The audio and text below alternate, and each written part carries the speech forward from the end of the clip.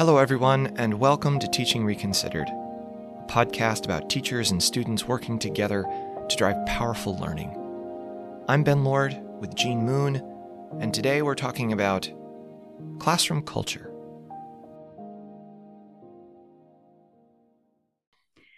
Hello, and welcome to Teaching Reconsidered.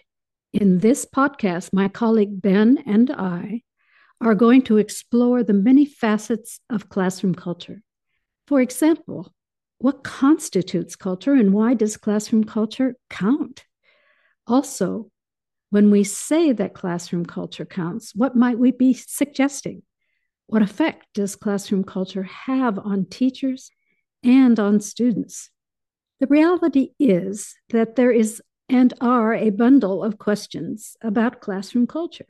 Also, we know from ongoing research that students thrive in a classroom where everyone contributes and everyone is valued. In what is becoming more and more a new educational landscape, the learning being envisioned in some classrooms across all subjects is students working together in a much more public, collaborative, and improvisational way, and not learning that is only just by the book.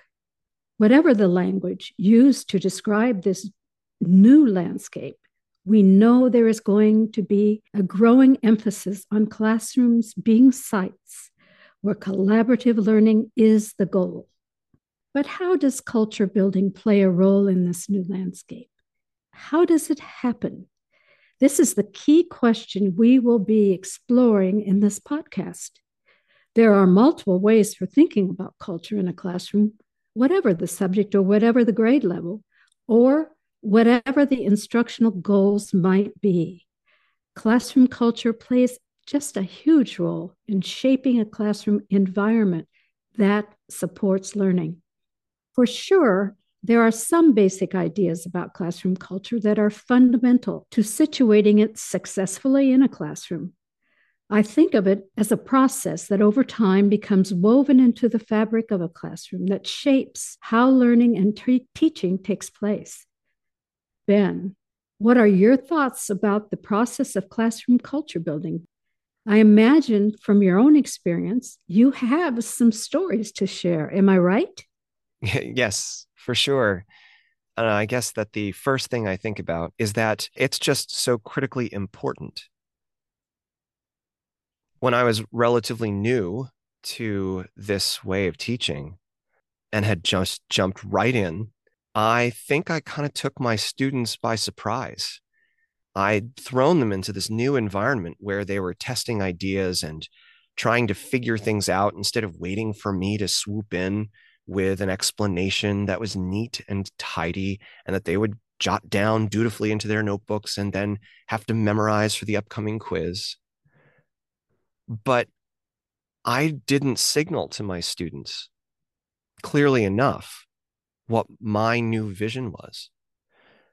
There was one class that I remember, this student sitting in the back through the class was getting more and more upset. Towards the end of class, she raised her hand and I said, "Hey, Amy, what's wrong?" And she said, "Well, what's wrong is this class. I never know what's going on. We have a test tomorrow and I don't know what we're going to put on the things. We've talked about so many ideas. They all just keep getting confused in my head and I don't know which one is right because you never tell us anything." And as she got going, students in the class were turning around and nodding their heads and saying, "Yeah." And so I was sitting at the front of the class, taking all of this in and just realizing how challenging it had been. I thanked Amy. And the next day, instead of a test, I said, "This lesson is called Mr. Lord Explains Everything." Half of that class was about me just sharing my own explanations for things. But the other half was beginning to set classroom culture, a classroom culture where we're trying things out, testing ideas, and honoring all of these different things to give students a context for what was going on, what we were trying to do. I still credit Amy for being the person who, in my teaching career, has taught me the most about classroom culture and why it's important. Ben, what a terrific story, and applause for Amy. That's right. And applause for you, too. Both of you, through your engagement and interaction with one another, came to think differently about what happens in a classroom. And in a sense, this focus on culture setting and how that can shape a classroom is very much what we're talking about with our friends today.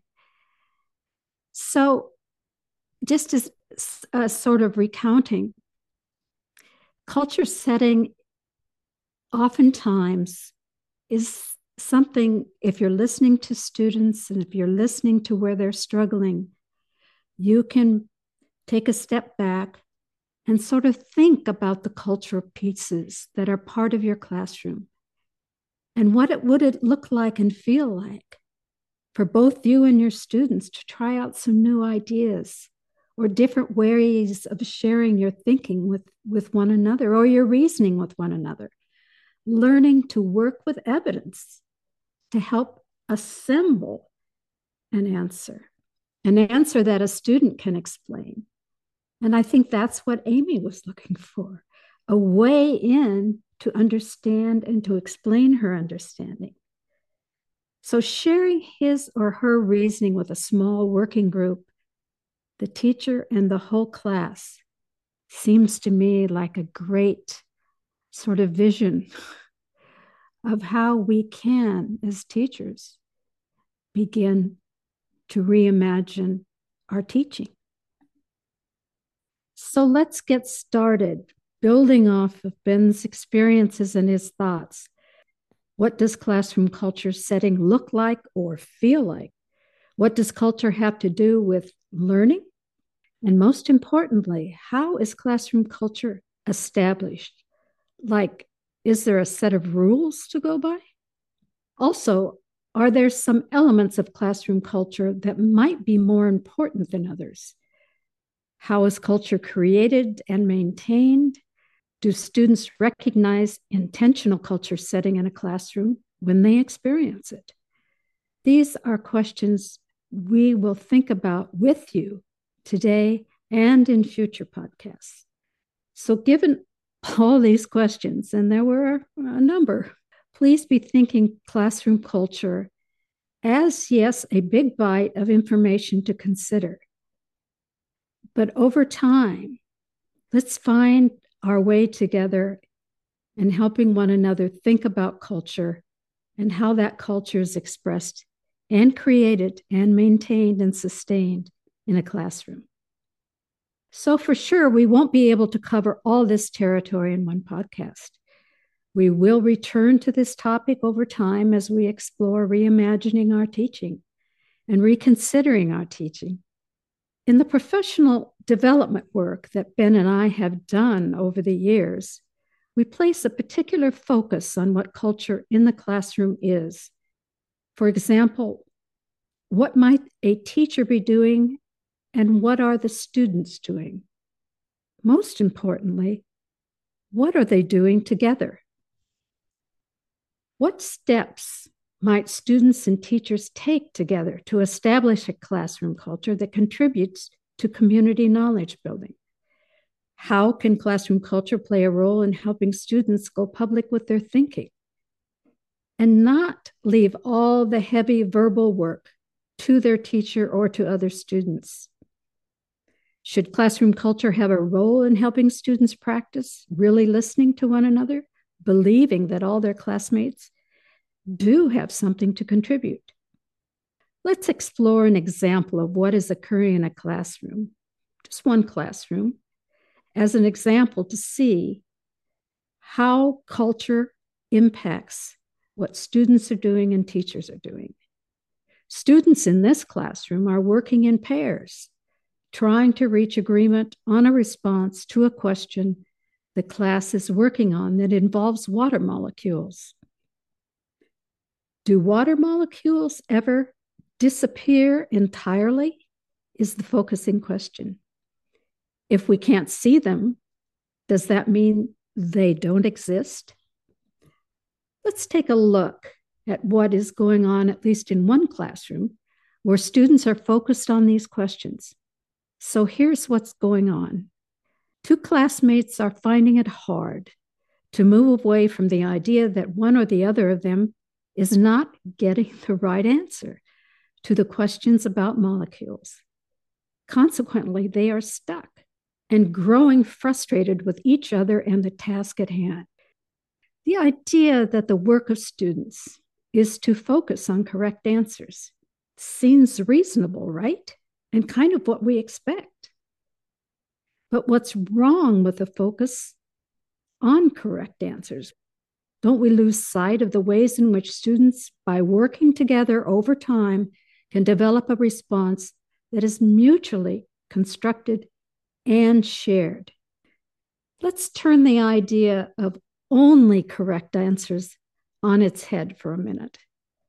For example, we can suggest as teachers that learning is not only about right or wrong answers, but progressively, over time, coming up with conjectures or new ideas when working with classmates about difficult things like understanding the behavior of molecules, and then sharing these ideas with classmates, as well as with one's teacher, is an idea to be tried. In such a classroom, the culture is about sharing thinking and not necessarily worrying about correct answers as the only thing that counts at school. What counts is progressive knowledge building as a community. It is, after all, about a community of learners collaborating and building understandings together. Ben? You know, Jean, your example about those two students really hits home. One thing I can do is say, hey, that's great. Both of those ideas are awesome. Those are both going to help us because we can test both of them in class. Would you guys do me a favor? Why don't you draw a line right down the middle of your poster? And on the left-hand side, dig into one idea. And on the right-hand side, dig into the other. That way we can bring both of them to our class conversation. Do you think these ideas about taking a longer route to building explanations and understandings make sense? Yes, and I think that it reminds me of just how patient we need to be. Building culture in a classroom is the same as slowly building ideas in a classroom.